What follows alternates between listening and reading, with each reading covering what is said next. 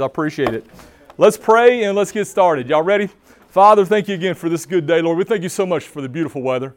God, I'm so just encouraged just because the sun's shining and it's pretty outside. Lord, I know we've needed rain, but God, it's been so good to see the sunshine, God. So thank you for that. God, thank you as we look at the sun coming up and, Lord, the season's changing, the grass turning green, the trees getting some leaves on them, the flowers starting to bud. God, it helps us realize, God, you're sovereign. You're in control of all things, God, the seasons, the earth, and all things that's in it, God. So we just are thankful for that. As we come tonight and as we talk about conflict resolution, God, I pray that we would understand what an important topic it is, God, because all of us are in conflict. Sometimes the conflict's internal with ourselves. And God, we need to understand how to make that go away, Lord. We need to understand, God, when that conflict is with you and your word, God, how we recognize and come to grips with how we should deal with those situations. And a lot of us have conflict, especially those of us that are married, God. We've had conflict and we're going to continue to have it. So dealing with it in the correct manner, God, is a very, very helpful thing, God. And as we talked about last week, humility, God, I believe humility comes before conflict resolution. We have to be humble enough to accept and realize, God, that we're frail, we're human, and that we're fallen. And God, we need to have that so that then we can come to each other and we can have conflict resolution. We can forgive each other, and God, we can move forward. God, I just pray our conversation tonight, Lord, would be about you. Lord, that your Spirit would be with us. And I pray, God, that you would work and move as you see fit. And we pray all these things in Christ's name. Amen. All right, so I normally do a recap, but because it's 7:07 tonight, I'm not going to. Is that all right? You got the final word on that? Okay, so last week we did talk about conflict, or we talked about humility. I want to give you one quote as we go and start talking about conflict resolution. This is from Dietrich Bonhoeffer.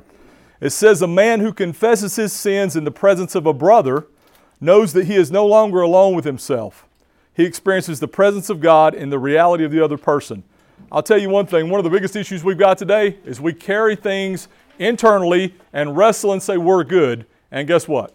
We are not good. And sometimes those internal issues that we have cause us to have conflict with other people. And we need to come to grips with that. So as we get started tonight, we're going to be looking into some conflict resolution. I hope everybody got a worksheet. A lot of what I'm going to be teaching about tonight is straight off that worksheet. So that's what we're going to be doing. So is conflict inevitable? Absolutely, right? If you're not going to have it with your spouse, you're going to have it with yourself, you're going to have it with somebody else. Most likely, if you drove somewhere today, you might have had some conflict, right? Conflict is all around us. How do you normally deal with it? Anger, right? What do we do oftentimes with that anger, though? We suppress it, right? We murmur. Any of y'all murmur? You're talking and you just talk like this, and you're like, I can't believe this. And before long, if you're not careful, what happens to that? It carries over to bitterness. It carries over to our attitude, not just about whatever that, we don't even remember what that conflict was about. But we need to learn how to deal with it. So here's some things we want to do first. First and foremost, we want to make sure that we understand that conflict's inevitable, and we're going to learn how to use it to improve our communication and understanding. Wow, that sounds pretty psychological tonight. Psychological. That's what we want to do, right? So recognizing conflict. We want to understand and value differences between you and your spouse, and that's the first step towards resolving conflict. How many of y'all been married, let's say 25 years or more? Okay, wow, that's pretty good. Wow. Sharon, I knew you were younger. Stephen? Oh yeah, you're old, never mind.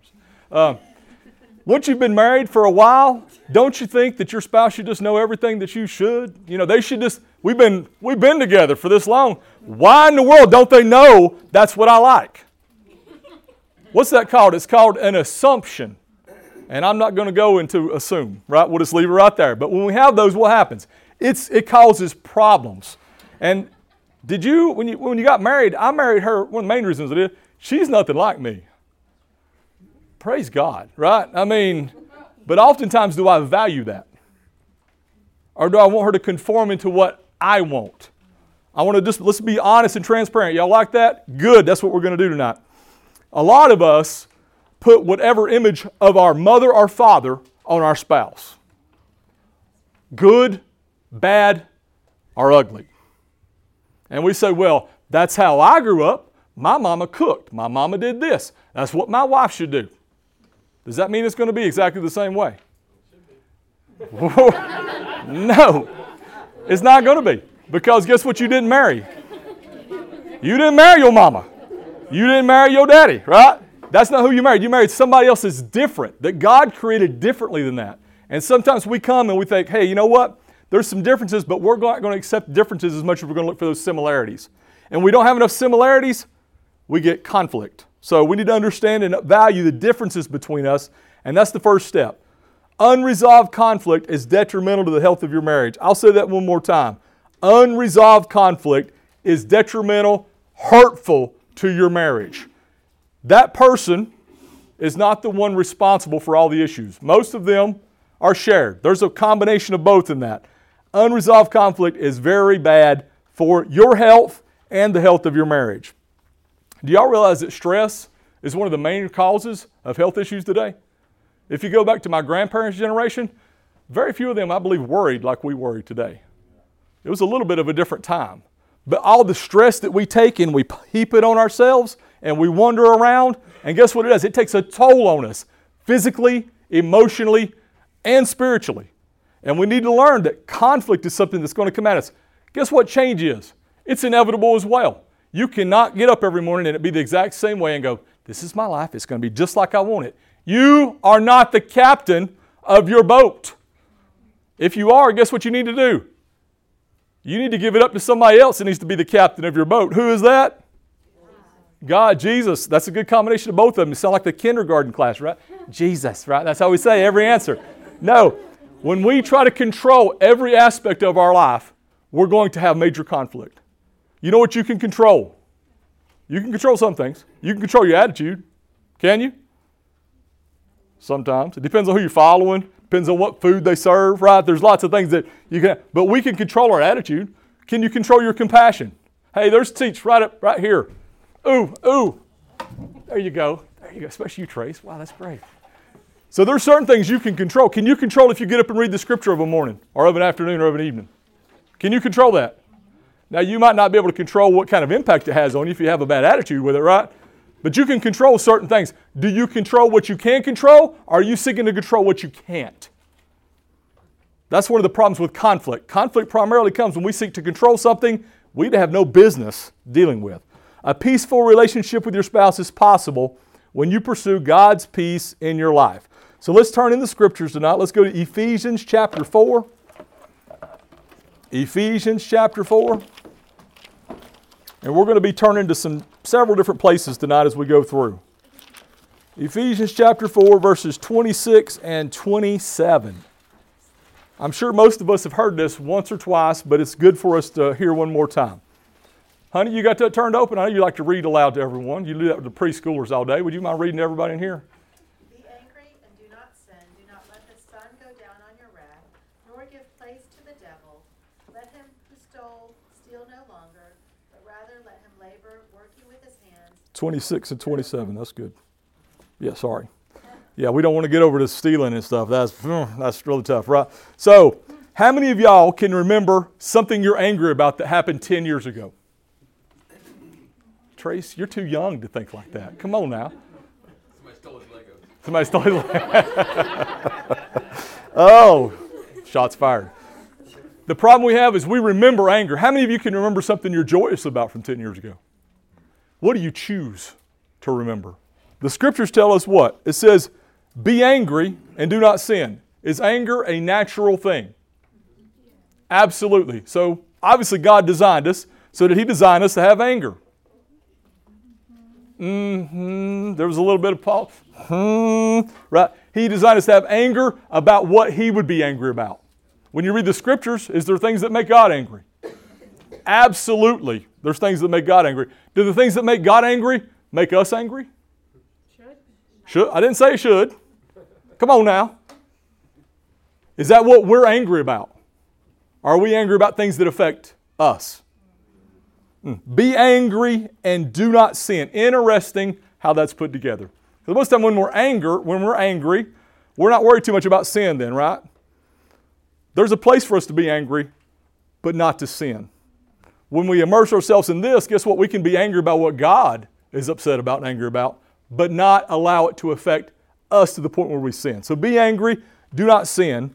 I've got that stuff right now. Anger can be either good or bad depending on motive and purpose, right? Righteous anger hates injustice, hates immorality, hates ungodliness and every other sin. The greatest example we have of anger in the scriptures, we look at Jesus. What did He do?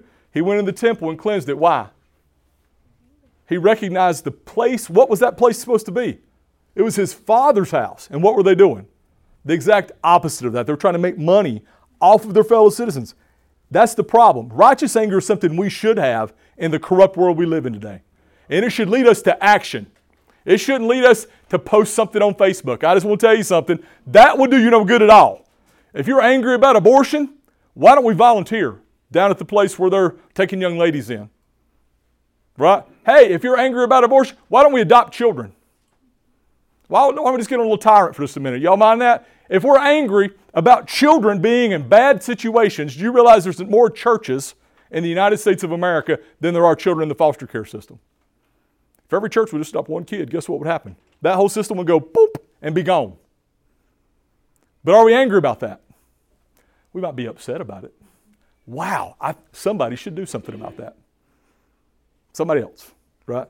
So be angry, but don't sin. And then it's interesting, it tells us, don't let the sun go down on your wrath, nor give place to the devil. Why do you think that's put in there? Your anger today can turn into bitterness tomorrow. Well, God, why didn't you do something? Oftentimes we direct, just like if we went back to Genesis, right? The first sin comes around, and what happens? We directed everybody else but us. We should be angry, but our anger should lead us to righteous action, right? And remember that even righteous anger can turn to bitterness, so it needs to be set aside. So we need to make sure that we understand that. So, recognizing conflict, very important. We're going to move to transparency. What does it mean to be transparent? I'll give you an example, just for fun. I just thought about this. Barack Obama, when he was elected president of the United States of America, said he was going to have the most transparent presidency in the history of all. Which means what? He's going to tell everybody what he was doing. Any politician that says that, you know they're lying, right? Pretty much. What does it mean to be transparent?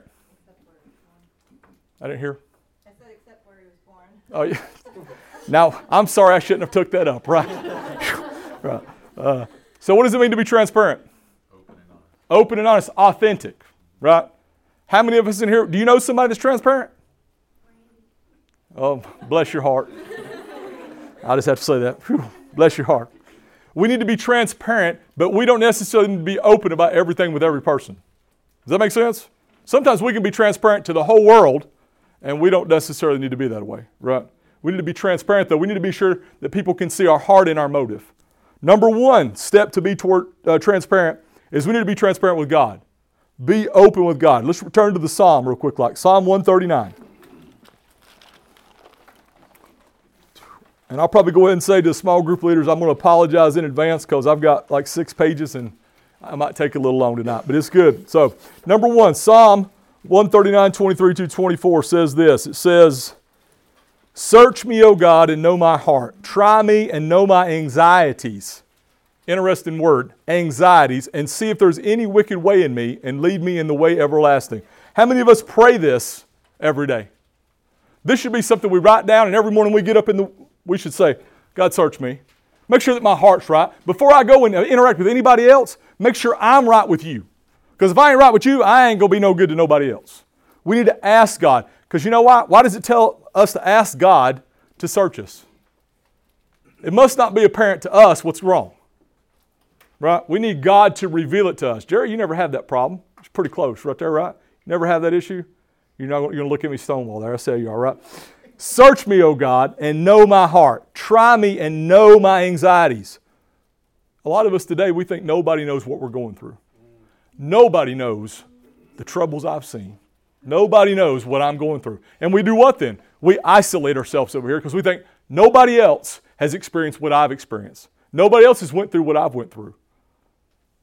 God knows exactly where you're at. He's got grace for you in this season. And it is a season. It's not forever. Make sure we understand that. So let's continue because I got a lot of stuff going on. We want to be open with God. The second thing we want to do is we want to create an atmosphere of love, commitment, and forgiveness in your home. Colossians 3, 12 through 14.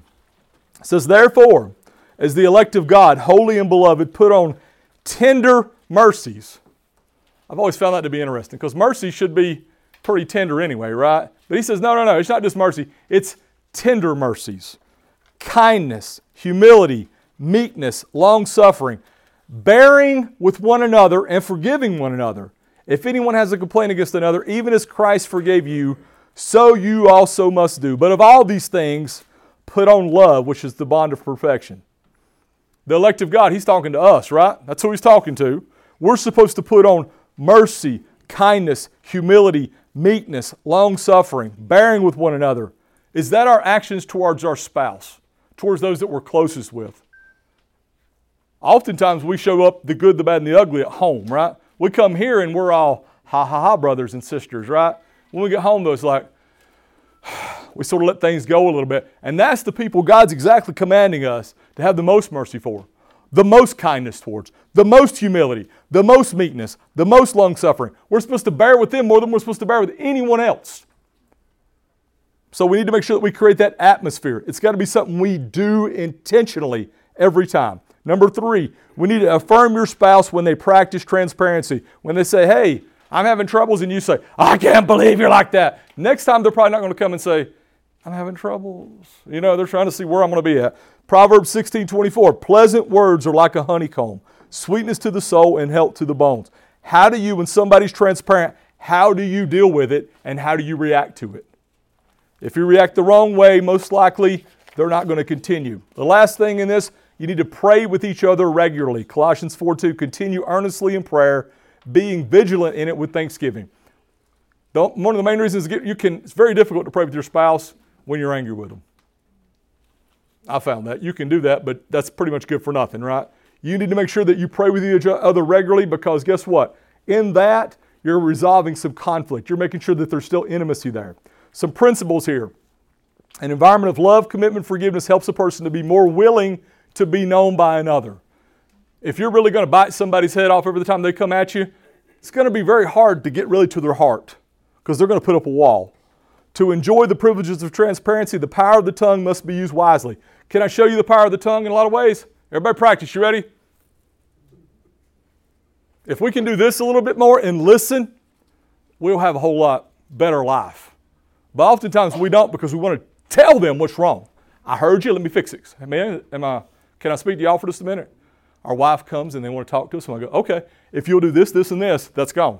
That ain't what she come to talk to me about. She wanted to come and share her heart with me, and I'm like, okay, but for me, I'd rather, let's fix it, let's move on. I don't want to hear it anymore. Boop, let's go down the road, right? That's not what we're here for, right? Being transparent is being listening, being empathetic, and being able to acknowledge, yes, I hear you, I understand you. It took me almost 28 years of marriage to say that, but it took me a while, right? The next part is listening. Listening helps diffuse conflict. I just said that. One of the biggest things we should do is listen to understand, not listen to respond. Listen to understand, don't listen to respond. James 1:19. So then, my beloved brethren, let every man be swift to hear, slow to speak, slow to wrath, for the wrath of man does not produce the righteousness of God. We need to listen to other people. Hear their heart.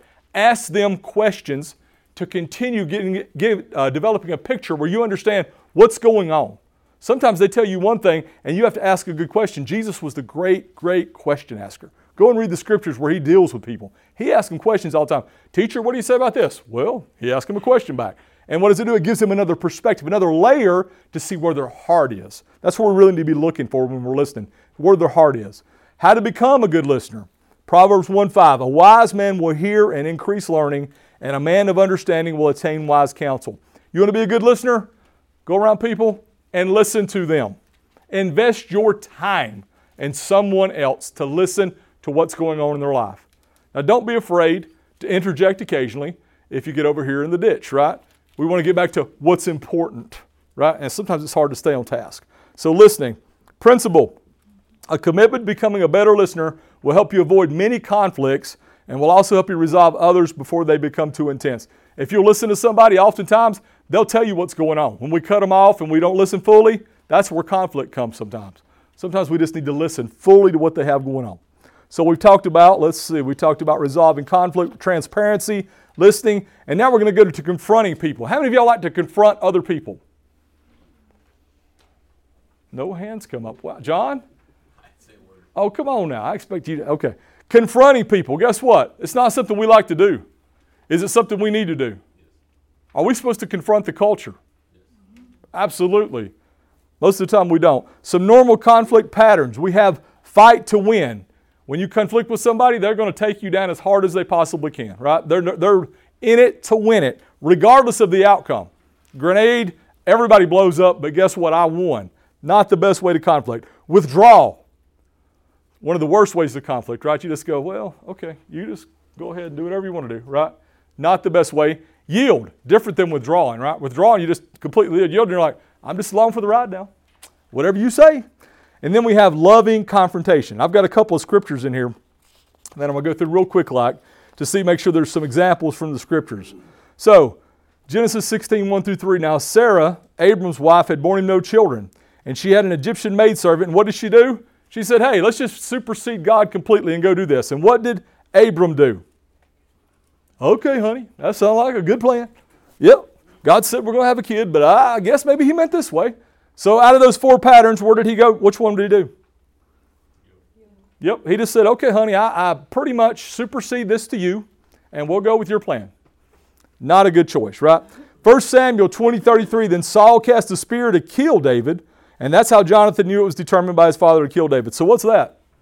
Saul's like, I ain't going down without taking them all with me. He fought to win, even though he was wrong. And then the last one is in Luke 10:38 through 42. It says, now it happened as they went that they entered a certain village, and this is talking about Martha and Mary. And Mary's sitting at Jesus' feet hearing these words, and Martha's what? She's distracted. That's me part of the time. I'm over here working like a wild man, and I'm like, how come nobody's helping? Well, maybe that's not what I should be doing, right? And she goes to Jesus, and Jesus says what? I understand. You've selected that. This is what he has. Loving confrontation, right? Hey, not, you did such a great job. I'm so glad you serve over here. Nope. Guess what? That's what you chose, and you're bearing the consequences of your actions. Man, do y'all like saying that to people? Well, you know why you're in the ditch? Because you fell in the ditch, because you went in the road. I love you, right? That's not quite what we do often, right? We want to pet people. Sometimes you got to pet them a little bit, but oftentimes you got to do what? Tell them the truth. We need to tell people the truth in love, right? Had a guy I used to work with, and he always told the truth, but we always called it the grit factor was about a 20, right? You ever had sandpaper? It gets down to where it just takes the hide off, right? We got to get up to about 400, 600 grit. Truth and love, right? A little easier, right? So the principle for this, for confrontation to benefit a relationship, truth must be shared with love. We need to tell people the truth, but we need to tell them that in a way that shows them that God loves them, right? 3 steps towards loving confrontation. Number 1, we need to look inward. Matthew 7 tells us that great parable that Jesus says, hey, you're over here straining at your brother, and he's got this little bitty place, and what have you got? You've got a sycamore tree growing out your head, right? You need to make sure that you're right before you can do anything for somebody else, right? You can't help somebody get their ox out of a ditch if you're in the ditch already. You need to make sure that you're right. Look inward. Number 2, we need to choose the right place and the right time. I've said before, if you want to tell me that I'm wrong, don't do it when I'm hungry.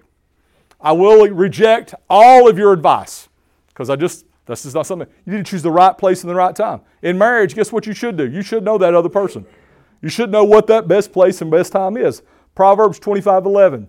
A word fitly spoken is like apples of gold and settings of silver. A word fitly spoken in the right place and the right time. Number 3, we need to speak the truth in love. Ephesians 4:15 and 16. But speaking the truth in love may grow up in all things into him who's the head, from whom the whole body, joined and knit together by what every joint supplies, according to the effective working by which each part does its share, causes growth of the body for edifying of itself in love. Bunch of words there. Speak the truth in love. That's what Christ did. And then 1 Corinthians 13, 4 through 5, we've heard this chapter often, but love suffers long and yet still kind. Love doesn't envy. Love doesn't parade itself. It's not puffed up. It does not behave rudely, does not seek its own. It's not provoked, and it thinks no evil. Speak the truth in love. Confronting others because you care about them, not because you have to. Confronting others because you care about them. And then the last thing as we get down is forgiving. When you forgive another person, you cancel a debt, you pardon an offense, and you give up resentment. The principle here, to maintain a healthy marriage relationship, you got to forgive your spouse as God has forgiven you. Why is the divorce rate in the church at 60-something% just like the world? Because we don't know how to forgive other people. We expect to be forgiven, but we really don't expect to forgive others. Here's the thing we don't understand. Forgiving others, forgiving our spouse, sets us free to experience the love and oneness in our marriage. When we hold on to things, we're not allowing forgiveness to take the place that it should. We need forgiveness. And the power to forgive don't come from you. If it's in your power, you're pretty much done. You didn't really forgive. It only comes from God's Spirit as you do what? You give Him control of your life. So, a couple of scriptures here. We need to give up the right of punishment, right? We don't mind forgiving somebody, but we want to make sure they get what they should get, right? That's not forgiveness. I'm sorry, that's not forgiveness. Ephesians 4:20 through 24, it says, "But you have not so learned Christ, if indeed you have heard Him and have been taught by Him, as the truth is in Jesus, that you put off concerning your former conduct, the old man, which grows corrupt according to the deceitful lust, and be renewed in the spirit of your mind, and that you put on the new man, which was created according to God in true righteousness and holiness." Did Jesus have the right to punish those who hung Him on a cross? What did He say? Remember what He said on there? Forgive them, right? If He can say that to people who just drove spikes in His hands and feet, what in the world are we saying that we can't forgive somebody for? I mean, really, if we stopped and thought about that on a regular basis, I'm not going to forgive them because they did what? I mean, we really need to have a little better perspective. And then if you keep reading in Ephesians 4 down at 31 and 32, it says, "Let all bitterness, wrath, anger, clamor, and evil speaking be put away from you with all malice. And be kind to one another, tenderhearted, forgiving one another, even as God in Christ forgave you." God's forgiven you just a little bit of your sin, right? No, He's forgiven you all of it. If He's forgiven you all of it, then why would you hold anything over anybody else here? Because if we do that, are we showing them the love of Christ? We're saying God can forgive you just this much because that's all I can forgive. Not how we should do, right? So another thing we need to do is we need to yield yourself to the control of the Holy Spirit. Romans 8, 5 and 6. "For those who live according to the flesh set their minds on things of the flesh, but those who live according to the Spirit, the things of the Spirit. For to be carnally minded is death, but to be spiritually minded is life and peace." We need to yield ourselves to the control of the Holy Spirit. And the Holy Spirit's going to guide us into all things, including forgiveness of others. Last thing, we need to choose not to dwell in the past. The past is back there. Is it to remember occasionally from? Yeah, God's brought me from there to here, but we don't need to dwell there. Isaiah chapter 43, 18 and 19 says this, "Do not remember the former things, nor consider the things of old. Behold, I will do a new thing, and now it shall spring forth. Shall you not know it? I will even make a road in the wilderness and rivers in the desert." We need to make sure that we're not dwelling in the past with other peoples. We need to move forward, right? And there's an importance in forgiveness. Why is it so important? Because Jesus forgave us. Remember when Peter came up to Jesus, he said, "How many times am I supposed to forgive these people?" What did he tell him? He gave him a number, so hopefully y'all have got a little thing, a little book, and you're over there going, "I'm up to 48. Next time you're done for, right?" Or 490. Well, you might have to count a long ways, a lot more than I can count on these hands, right? We need to understand it's so important to forgive, and not only to be forgiven, but to ask for forgiveness and grant forgiveness. Y'all read the story of the parable of the lost son and put yourself in that place? Many times, right? We're the ones who said, "Hey, I deserve it all. I want what's best for me now in this life. This is the only life I've got. I want to do whatever I want to do." And we get over where oftentimes in the world? All the way over into the bottom. And then we all of a sudden remember who God is. And what does He do? He's still there to run to us and say, "No, I forgive you. You're still my son. You're still my child." And then when we look at other people who are image bearers of God, do we extend that same grace, mercy, and love to them? What about the one who we've been called to oneness in our relationship as a marriage? We really need to understand that. Wrapping it up. Blessing for insult versus insult for insult. I found this very interesting. One of the biggest issues we've got is the fact that we want to exchange an insult for insult. Somebody comes at us, we're going to come back at them, right? You come at me hard, I'm going to come back even harder. We do that with our spouse. That's not how it should be. We should return a blessing for an insult, right? 1 Peter 3, 8 and 9 says, "Finally, all of you be of one mind, having compassion for one another. Love as brothers, Be tenderhearted, be courteous. Not returning evil for evil or reviling for reviling, but on the contrary, blessing. And why? Because you're called to this, that you may inherit a blessing. We're a blessing to others because that's what God's called us to be. 1 Peter 2:21 through 23 says this as well. For to this you were called because Christ also suffered for us, leaving us an example that you should follow his steps. What was his steps? He committed no sin, nor was deceit found in his mouth. And when he was reviled, he did not revile in return. When he suffered, he didn't threaten, but he committed himself to him who judges righteously. Is that the attitude that we have? Luke 6:27 through 28.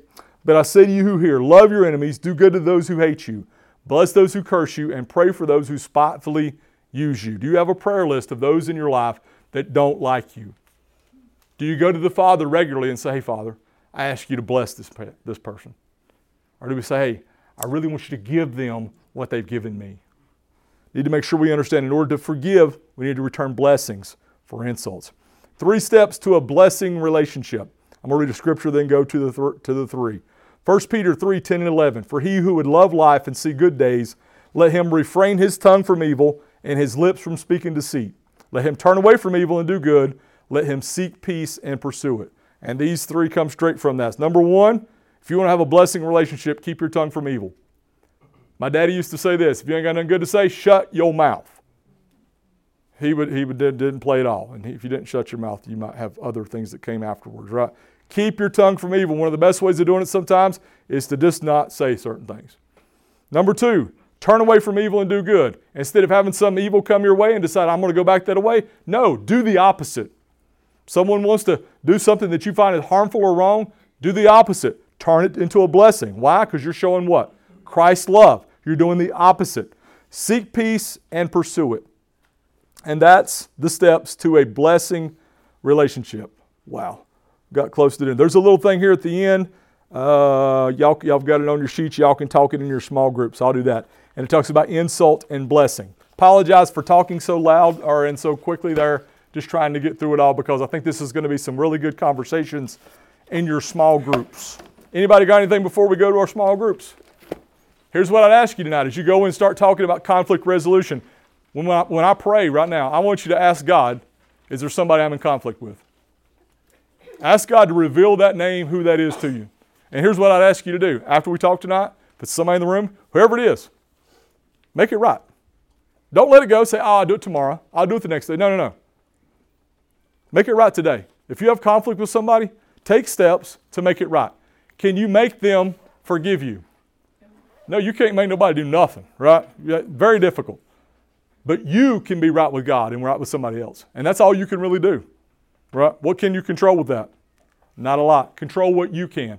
Do what's right, okay? Let's pray. Father, I just want to thank you so much that you resolved the conflict we had called sin. God, you took that sin on your Son on the cross.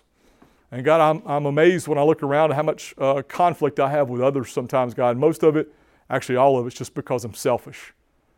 God, I'm just selfish and I'm full of myself and I want what I want, not what you want. So God, I just pray tonight, God, as we've learned and it's been rushed some, God, and forgive me for that. But I just pray, Lord, as we look at these tools to put in our toolbox, God, I pray we would understand how important it is for us to recognize what conflict does, not just in our marriage, but also in the church, in our community, and God, in our nation. God, look at our world today, how much conflict we have. And mostly it's all because we're prideful. God, we looked last week and talked about humility, and I pray as we would seek to be humble, God, we would also seek to, we would seek to not have conflict with someone else. God, we would seek their betterment. God, as we humble ourselves before you, God, we would seek others to be built up, not ourselves. It's not about our kingdom, God. We don't have a kingdom here, God. We're so thankful that you, God, graciously chose to allow us to be in your kingdom. And so, God, I pray tonight as we talk about conflict resolution and the steps there, God, I pray, Lord, that you would bring to mind, God, maybe some people that we're in conflict with, some people from our past, some people from our present. God, and I pray that tonight as we understand how to deal with it, God, I pray you would help us to take action with those people we're in conflict with. Lord, for marriages in the room, God, where I know there's conflict, God, because every relationship has it. God, I pray, Lord, you would help us, Lord, to take these tools and we would use it regularly with our spouse. God, we would be transparent. We would be open. We'd be forgiving. God, we wouldn't hold anything from tomorrow today. God, we'd say, you know what, whatever happened yesterday, thank you, God, for getting us through it, for showing your mercy. And God, we have mercies renewed this morning and tomorrow morning. And God, help us to be thankful for that and to really, really just love each other, God, as you loved us first. And we pray all this in Jesus' name. Amen.